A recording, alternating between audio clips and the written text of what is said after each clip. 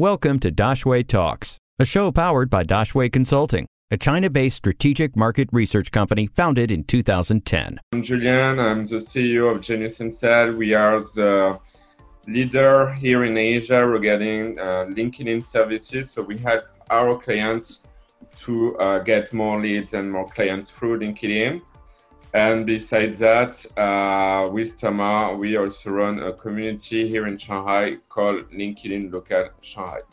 And I am Tamar Hella. Thank you so much for having us. I am the COO of our agency, Genius Insight. So Julien and I are business partners. I founded the chapter of LinkedIn Local Shanghai. And if anyone's not familiar with what LinkedIn Local is, it is one of the largest professional networks globally centered around LinkedIn.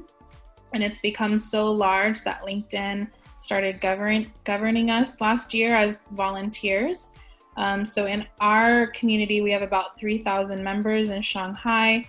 However, globally, it's in over 100 countries and 1,100 cities. So it's quite an important network globally, and it's been amazing to see how it's grown in the past 3 years.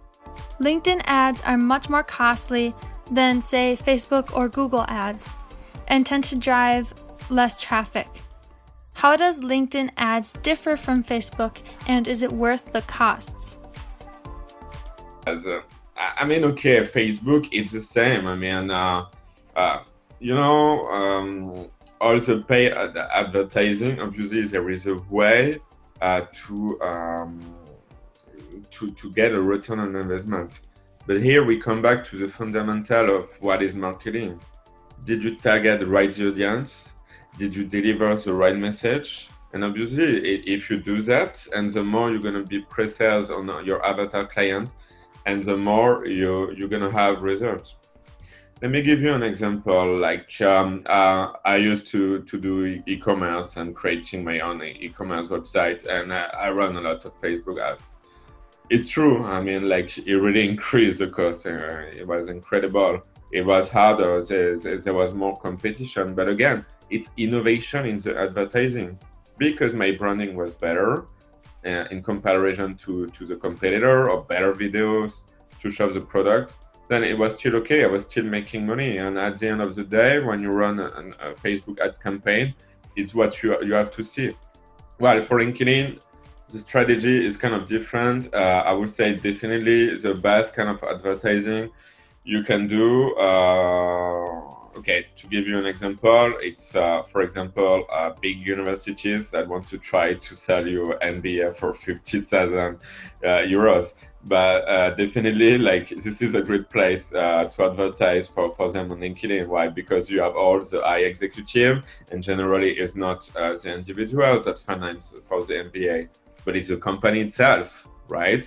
Why? Because this is, again, a way to get retention on the employees. Okay, I'm going to send you in Chiaotong or, Harvard for your MBA, and you're going to stay 5 more years because we need you.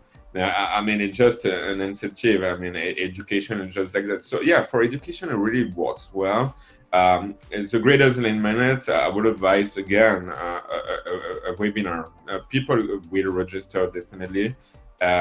And again, the audience, we have to keep that in mind. If I want to do a webinar to explain to the architect in Dubai that China is a great place, right, to develop new project, and we are kind of consulting company that we have a new project over there. The webinar is the best way. I won't target these people on Facebook because they are not active, right? So definitely, it depends again. What you have in mind, what is your objective? So yeah, LinkedIn ads, it's definitely very, very efficient, and it's complementary to all the weapon, if we can say like that, because prospecting, it's a war, and you have to use a different weapon for the different objective, right?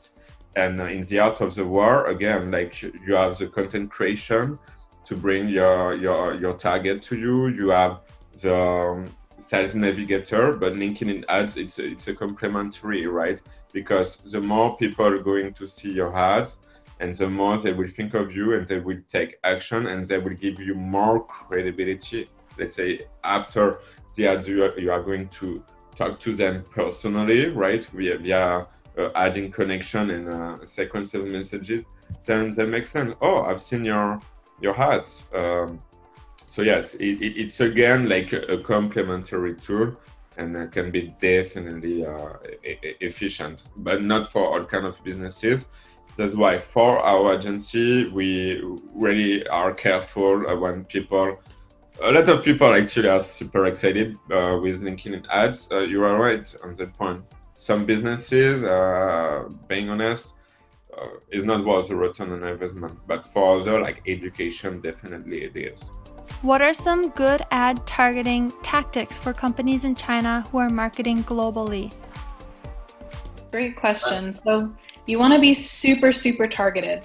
So even if you're in China and you're looking for companies that really want the B2B kind of services or activities, you can't go global, because otherwise too, you're going to spend so much money on the ads, and at the end of the day, like, your results are not going to help you measure well. Because again, with advertising, it is a long-term game, and you have to be careful with your money spent, and you have to have the right data to clarify and then know when to shift and pivot. So that's why I personally like doing A/B testing once I've really niched down and targeted. So for example, when I used to run LinkedIn ads, we did a lot of A/B split testing, and we super niched down. Like, we knew exactly where these targets were.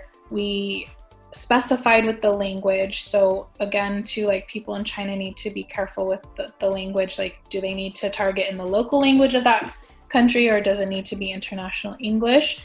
You need to know like the job title. So you don't want the interns finding your ads. You want the decision makers, the people with money. So again, think about the title. And then when you're doing the A/B split testing, this is more for like the really small squares of ads that you'll see like to the right of your home feed on LinkedIn. You want to think about language, and you have a really small amount of characters that you can put in. So the nice thing about A/B split testing is you can test the language, and that's really what it comes down to. You can definitely do like a little image, which is great, but test more the language, not necessarily the image, because then you'll understand how those targets are reacting. So for example, when we're talking about language and we're talking about attracting people through ads, you want to understand your demographic, if they are the kind of people who run towards pleasure or run away from pain. And when you know that, then you can formulate the structure of the ad. So for example, if you're targeting people who maybe want to get better, cheaper products, like tech products in China, they're going to be running away from the pain of paying too much locally, okay? So you want to use language that is saying things like, this can save you money, or it's more efficient, or lower cost. But if you're talking about other services or other industry, you know, where people are going to earn more money for doing something, or they're going to have like a better return on investment, that's running towards pleasure. So you want to use language structured in a pleasure format, and that's where you can really test the A/B kind of stuff and see the demographics that you're getting. Also, I would say, like, if you don't use an A/B split testing, again, you still want to be super targeted and segmented so that you can have enough data. Let's say you run a campaign for 14 days. You want to be tracking everything and then know if it's time to shift. If you do it too short, it's not going to give you much return on investment, and it's not going to give you enough information. And that's why, again, like, if you're only targeting the West as a business in China, it's too broad. So really think about the specific targets, their language, their culture. Definitely, like, you'll have to, if you don't know this already as a company in China, you're going to have to bring in some experts who can at least do a little bit of market research for you. And then finally, you need to think about the language, because language is everything in advertising, and you only have like 3 seconds kind of to make an impression. So the simpler and more compelling the language is, the more successful it'll be. How to optimize ad retargeting on LinkedIn. For retargeting is very simple. You really have to think on a two-step funnel, okay, when you create your campaign. So first, let's say, okay, the user going to see your ads, will visit your website, but won't take any action, okay? But the cookie is going to be stored with the user, and then, okay, again, the user will see when he will browse his internet, your remarketing ads, and will revisit again your website, and maybe will take action to fill up your form or your booking calendar. Because sometimes, okay, we visit, but we don't necessarily are aware, or it was our time was very limited. So that's one of the greatest example on how you can use retargeting. The two-step funnel definitely work well, and it's one of the strategy actually we implement for our clients. Yeah. Any questions? We will find an expert to answer them. Drop your questions in the comments or send us an email, dx@dashwayconsulting.com.